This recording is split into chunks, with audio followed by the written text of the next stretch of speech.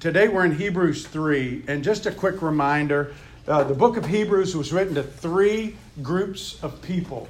There was a primary group who were Jewish believers who were struggling. They were all in, but they were struggling. There was a group of unbelievers who intellectually confessed that Jesus was Messiah, but there was no heart change, no life change as a result.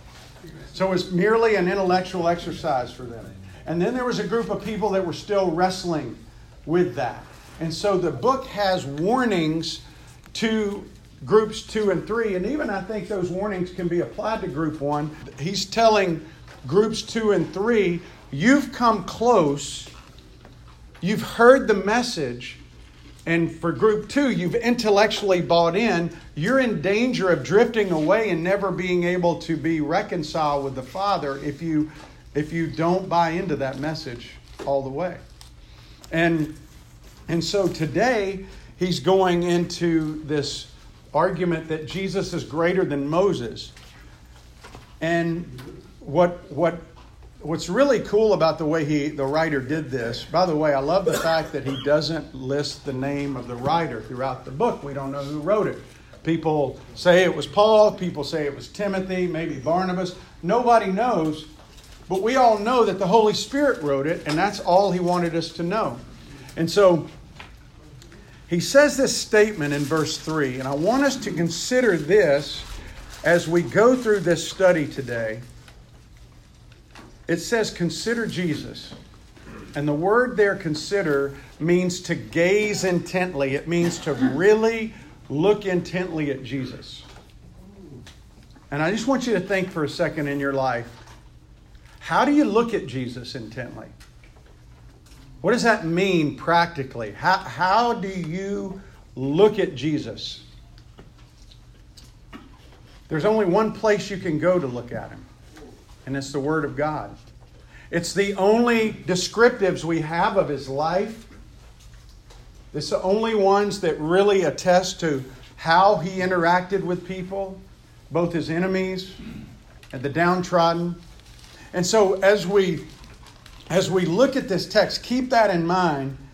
And I want you to think about somebody in your life. If you were to think about the spiritual pedestal, who stands up on that spiritual pedestal in your life that is the most holy person you've ever known?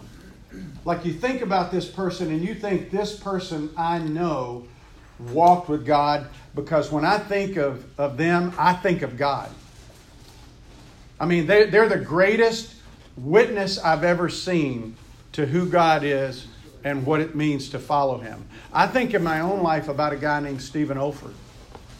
Stephen Olford was a Plymouth Brethren pastor who lived in Memphis, Tennessee. Billy Graham would personally fly him to every crusade in the U.S. to pray for him before the crusades. I had a chance to go and be mentored by this guy in Memphis, Tennessee. He was in his 80s. And he was just this saintly guy. And he prayed for Lori and I one night after a training time up there with him. And I mean, it was one of the most spiritual experiences I ever had, just to have him pray over us.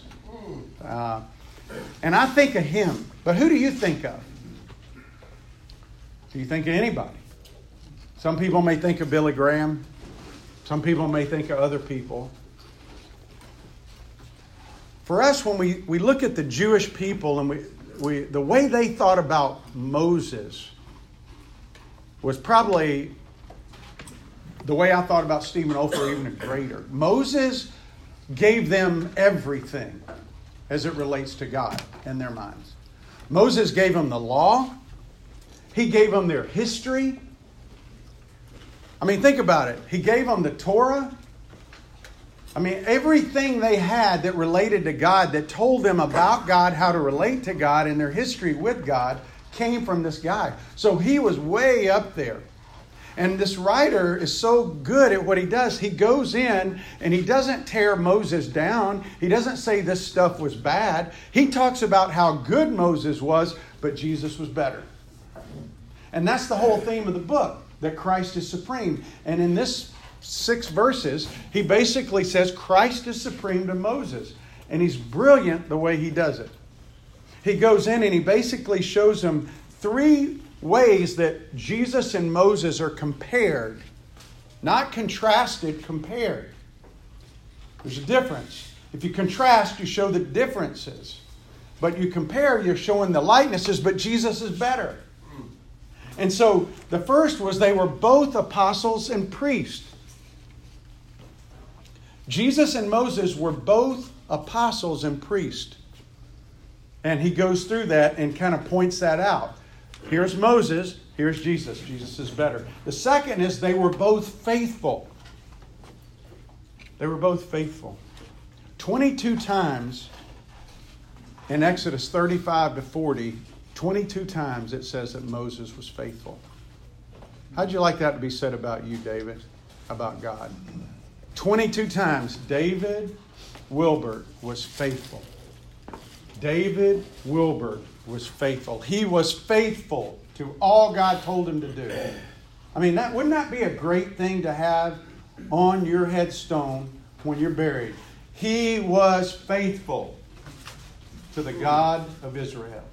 That's what it says. They were both faithful. Again, Moses was faithful, but Jesus was more faithful.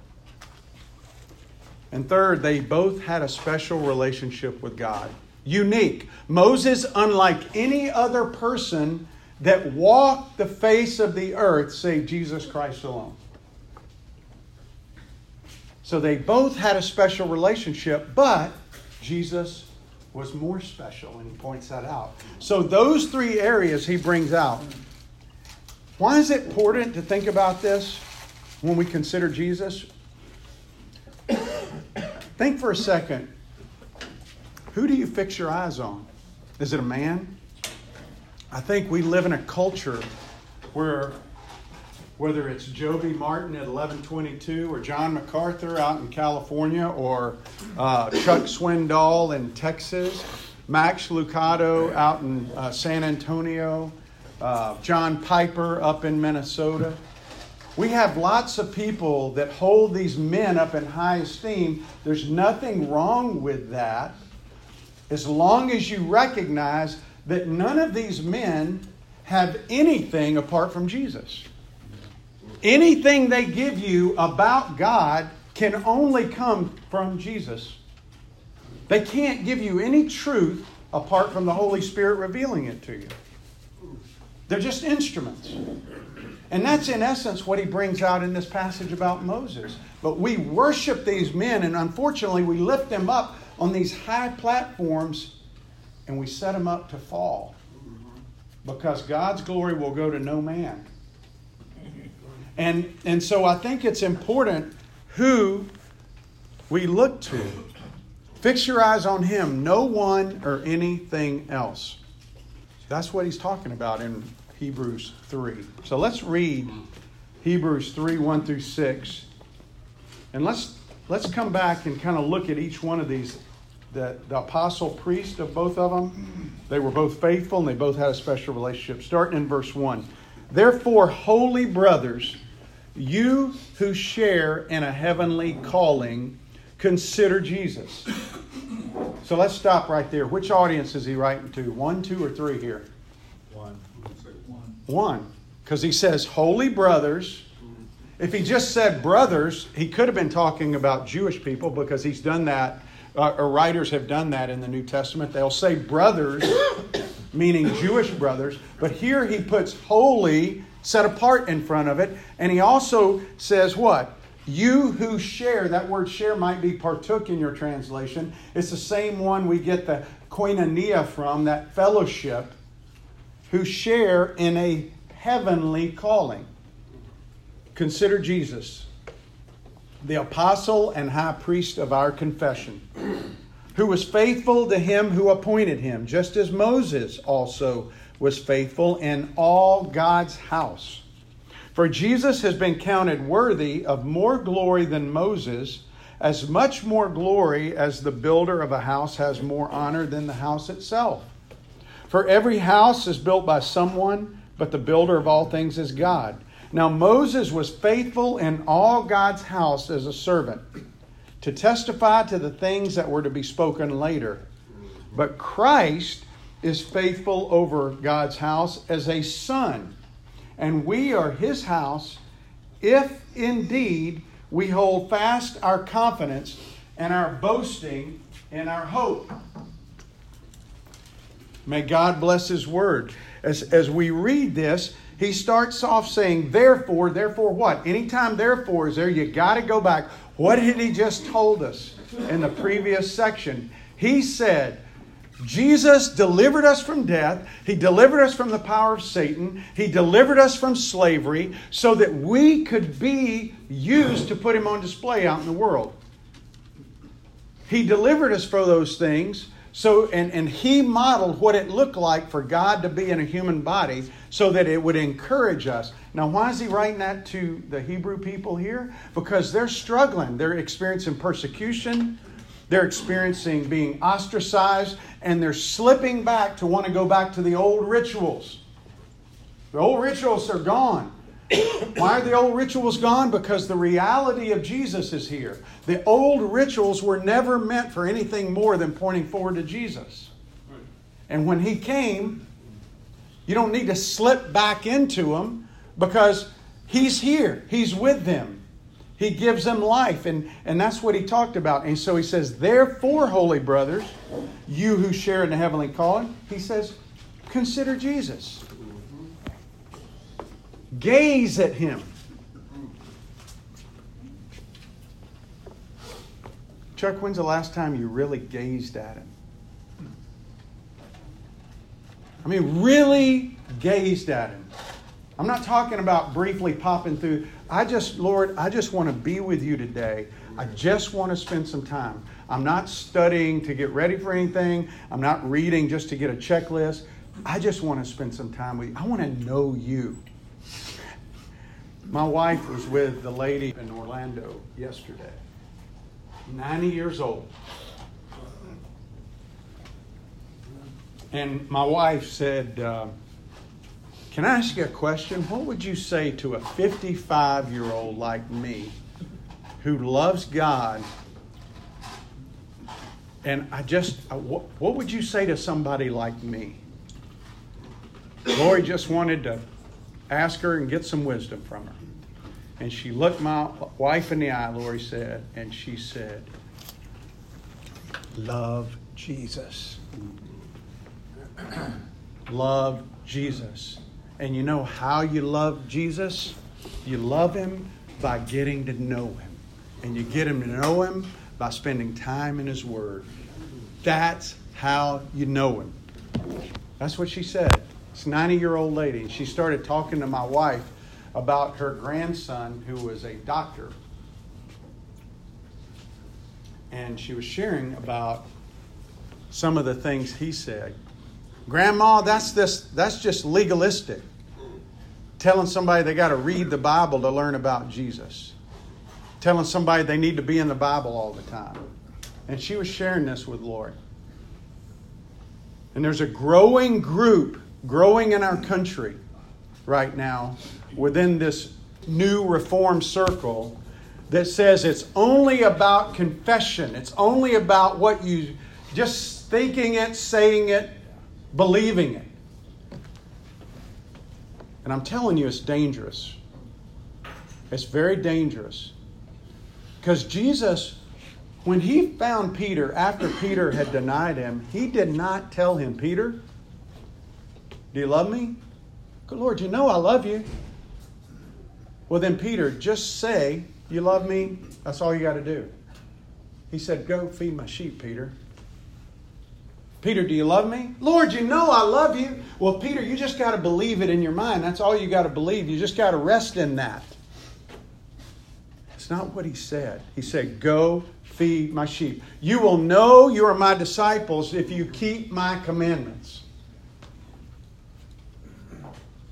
How do you know Him? You spend time in His Word. You gaze into Him. Jesus, I want to know You. Jesus, help me understand who You are. Help me understand how to be like You. I know I can never earn my way into God's favor. I can't make my life more holy through personal effort. I can only do it through Your strength, but I want to know You. It starts with desire. We have to have desire when we ask Him. Remember when He says, ask and you will receive? That's exactly what He's talking about. He's not talking about a BMW in your driveway. Nothing wrong with that. But that's not what He's talking about. He's talking about asking for Him to give you the desire to want to know Him better. Remember what the guy said when he had a son, he wanted to be healed, and he couldn't heal him? He said, Lord, help my unbelief. That's exactly the kind of prayer Jesus wants us to say. Lord, I struggle. I struggle to really gaze into you. Help me to do that. That's what He's saying. Consider Jesus. And He says the apostle, the sent one. You know, this is the only place in, I think, the whole Bible where Jesus is mentioned as an apostle, a sent one. Now, by the word apostle, apostolos. But it means sent one. You know what that implies? That an apostle is sent by somebody with their power, with their authority to speak for them. And he was an apostle. It's the only time it's mentioned, I think, in the Bible is right here in this passage for him. He was a sent one.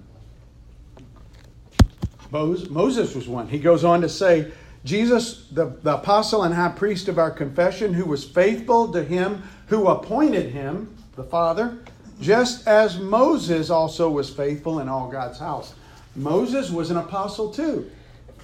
He called him. He called him and commissioned him to go represent him.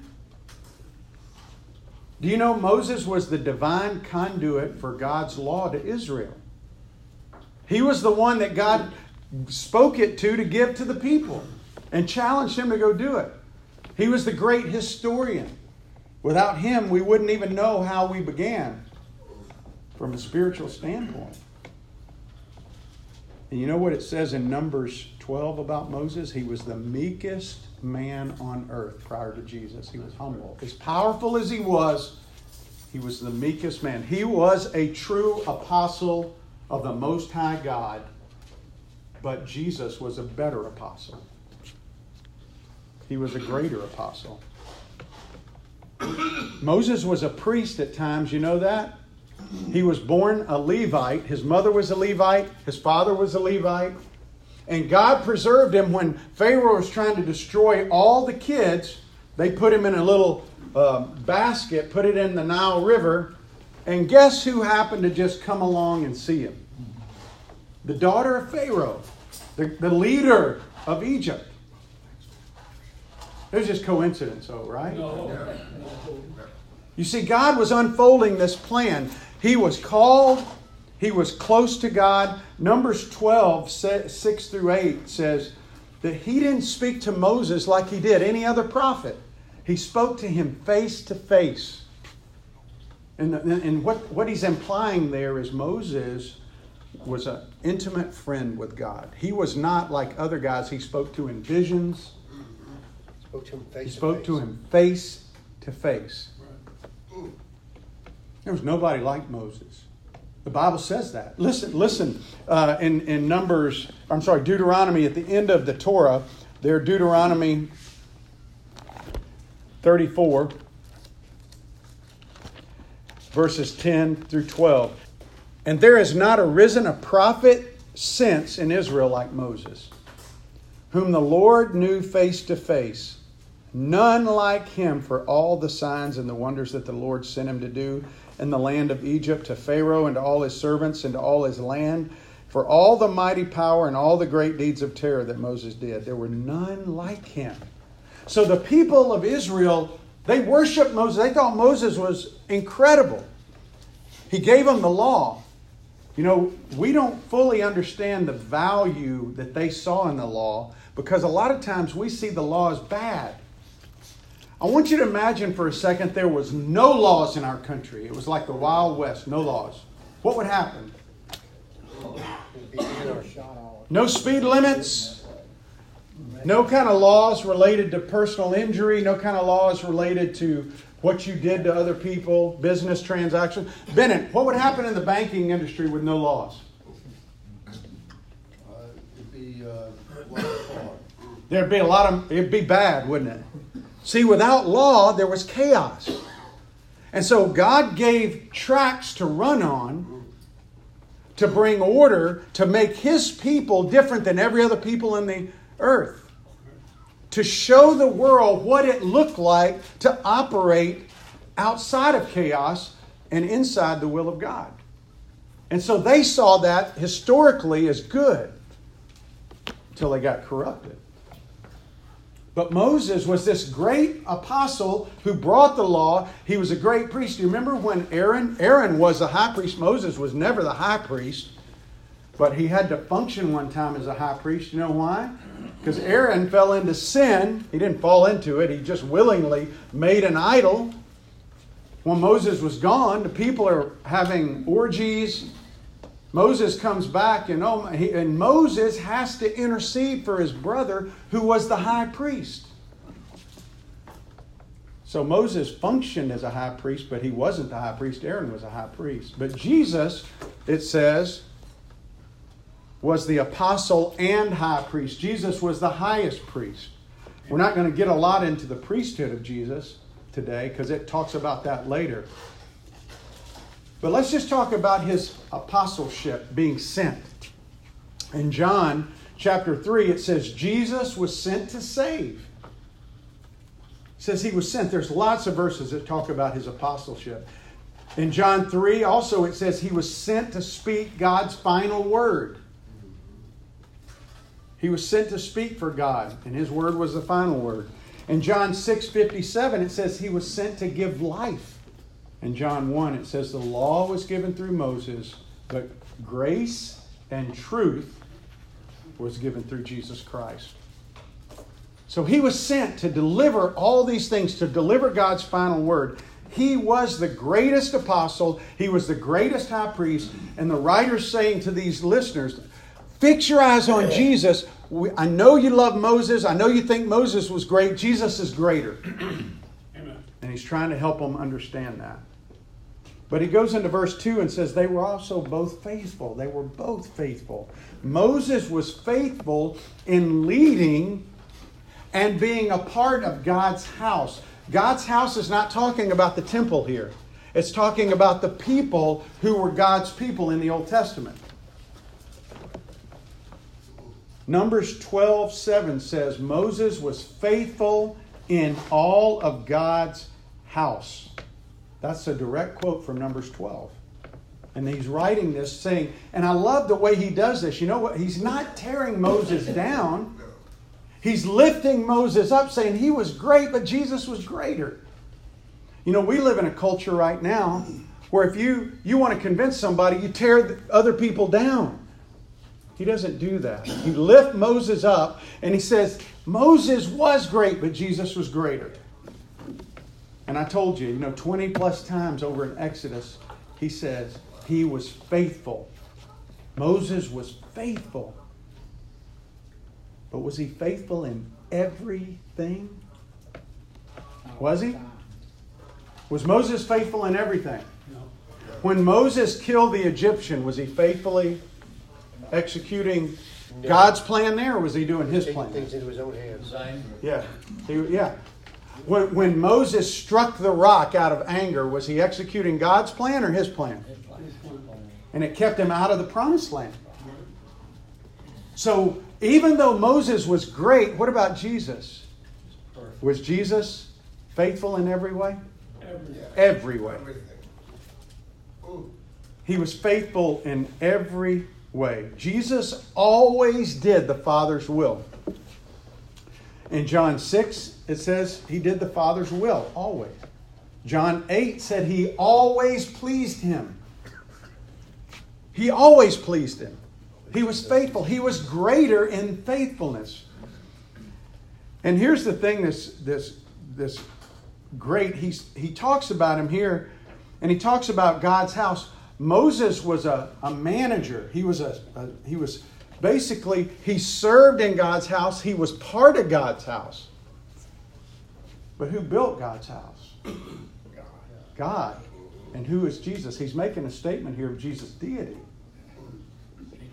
Jesus built the house. He said, Jesus has been counted worthy of more glory than Moses, as much as more glory as the builder of a house has more honor than the house itself. For every house is built by someone, but the builder of all things is God. He's saying there, Jesus is God. That's what he's saying. Jesus was faithful in building the house.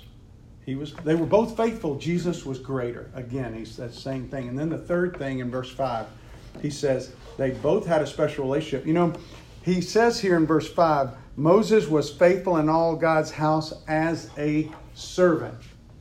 Brad, you know from doing study that typically the word for servant is what? The Greek word is doulos. That's not the word used here. It's a different word. And the word that's used here is only used this place in the New Testament. And you know what it means? It means someone who not serves out of obligation, but someone who serves out of affection. Which implies what? A special relationship. It's a special relationship. Moses had a very special relationship with God. He served out of affection, but he was still what? A servant. He's still a servant.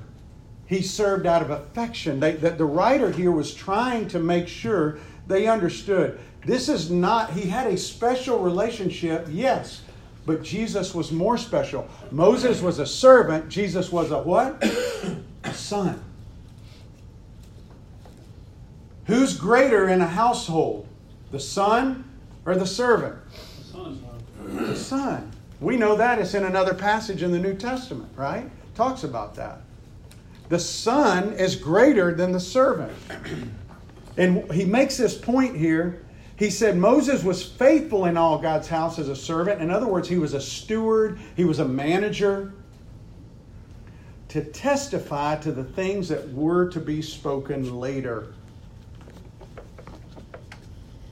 He's saying Moses was faithful to do what pointed forward. Hebrews 8:5 says the law and the sacrifices, those things were a shadow of what was to come. Hebrews 10:1 says the law was a shadow. And here's the thing, Jesus was the reality. So you have the shadow of it, but then you have the reality over here. And what he's saying is, why would you go back to the shadow when you got the reality? And that's what they were doing. They were getting back into the rituals, thinking, you know what, if I do this, this is going to make it'll appease people. And he's saying, don't do that.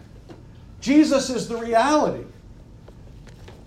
Jesus was God's son. He fulfilled everything that Moses pointed forward. And if you go back to John chapter 5, Jesus said in verse 46 to the Pharisees, he said, and the leaders, the religious leaders, he said, you know what? If you believed in Moses, you'd believe in me. He says, if you believed Moses, if you really believed him, you'd believe in me. Because Moses talked about me. Remember at the end of Luke, the two guys on the road to Emmaus? Yeah. And they're walking, they don't even know who he is. They're just sitting there, man, don't you know what's going on? Yeah, I do know what's going on. In fact, let me take you back to Moses and what Moses said, and I'm going to explain to you what's really going on. And that's what he did. He started with Moses because Moses looked forward. Everything when he built the tabernacle, when he did everything Moses did was the law. It was the shadow of what was to come in Jesus. And then he throws this in. He says, and we are his house if indeed we hold fast our confidence and our boasting and our hope. Now, that if is not conditional, saying it's not. He's not saying there you can secure your salvation by the way you live your life. That's not what he's saying. What he's saying there, perseverance proves it's not just what you say, it's what you believe. That's what he's saying. When he says, if we hold fast our confidence and our boasting and hope, it's not what we profess, it's what we possess. You can say something, but if it doesn't really impact your life, which groups 2, especially he's talking to, then it's not real. It's just a confession.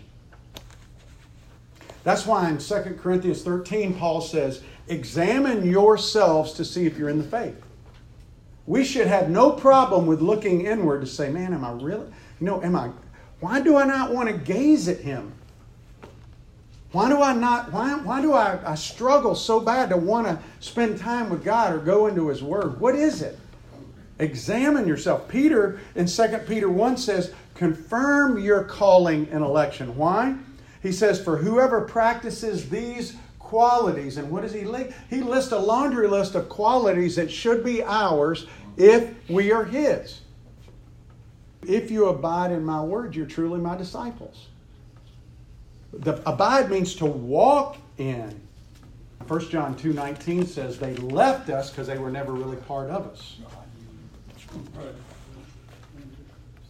But here's the great news. John 6:39 says Jesus loses nothing that's His.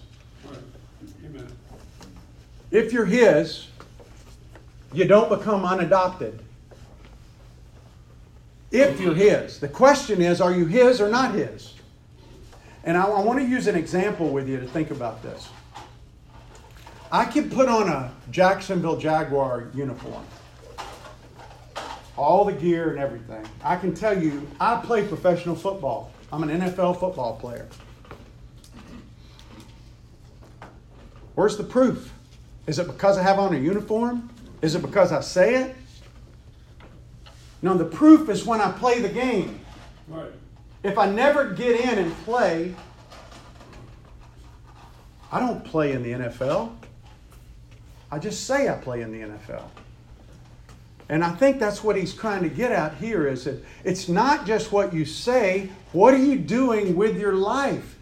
If he says you hold fast, if you hold on to this hope in Jesus, that's the issue.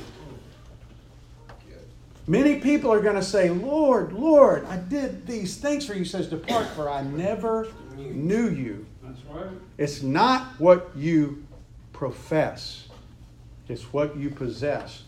Once He comes in and gives you new birth and you are His, He says in 2 Timothy, even when you are faithless, I will be faithful. He loves His kids. He grows His kids. It's only by His power. There's nothing we can do to earn it. There's nothing we can do to make it grow except yield to Him when He gives us opportunities. Amen. And we do have a choice. We're not robots. Right. And so we can choose to be stagnant in our faith. And I think that's what it talks about in 1 John 1:5. You can sin unto death. You can be so disobedient that I think He takes you off the face of the earth. Where you should be concerned is if you're disobedient in a pattern of sin continually, and there's no discipline in your life. That would make me real concerned. Right. Because He disciplines those He loves. And what the writer is saying in all of this, guys, consider Jesus. Fix your eyes on Him. As you struggle, as you go through hard times, fix your gaze on Jesus. So what does it mean? A.W. Tozier, a man who's not known to mince words, he writes about it this way. He says, you know what? Every man has a contribution to make to your life if you know how to receive it. Certain men will astonish you with their ability to answer your questions and tell you what's in your heart. But never attach yourself to any man as a parasite. Adopt no man as a guru. Apart from the inspired writers of scriptures, no man is worthy of such confidence. The sweetest saint can make mistakes. I repeat, never let any man become necessary to you. Christ alone is necessary. Apart from Him, we're completely wretched. Without Him, we cannot live and we dare not die. Our need of Him is real, vital, and will outlast time and go into eternity. That deep and desperate need is met by Christ so completely that when we have Him, we don't need anybody else. We may receive help from our fellow Christians as they do from us, but our need for them is relative and it's fleeting. Let anyone become spiritually indispensable to us, and we've deserted the rock and we've built our house on sinking sand. It requires deep consecration, I admit, and a complete detachment from earthly interests to reach such a place of independence, he says. And it is only after we become completely dependent upon God that we can walk without leaning on men. It takes a lot of prayer and time thinking to maintain this balance that will permit us to receive help from fellow Christians and at the same time be sweetly independent of them. But we should not despair. It's not beyond the possibilities of grace, he says, not even for a weak Christian such as I. Let us fix our eyes on Jesus, the author and perfecter of our faith. So, is my faith real? When you walk out that door, are you in the game? Yes. Or are you just talking about it? Am I keeping my eyes on Him? When things start to fall around me, the world comes crashing down. For what do I keep my eyes on Him? That's what he's saying to these people who are struggling. He's saying, consider Jesus.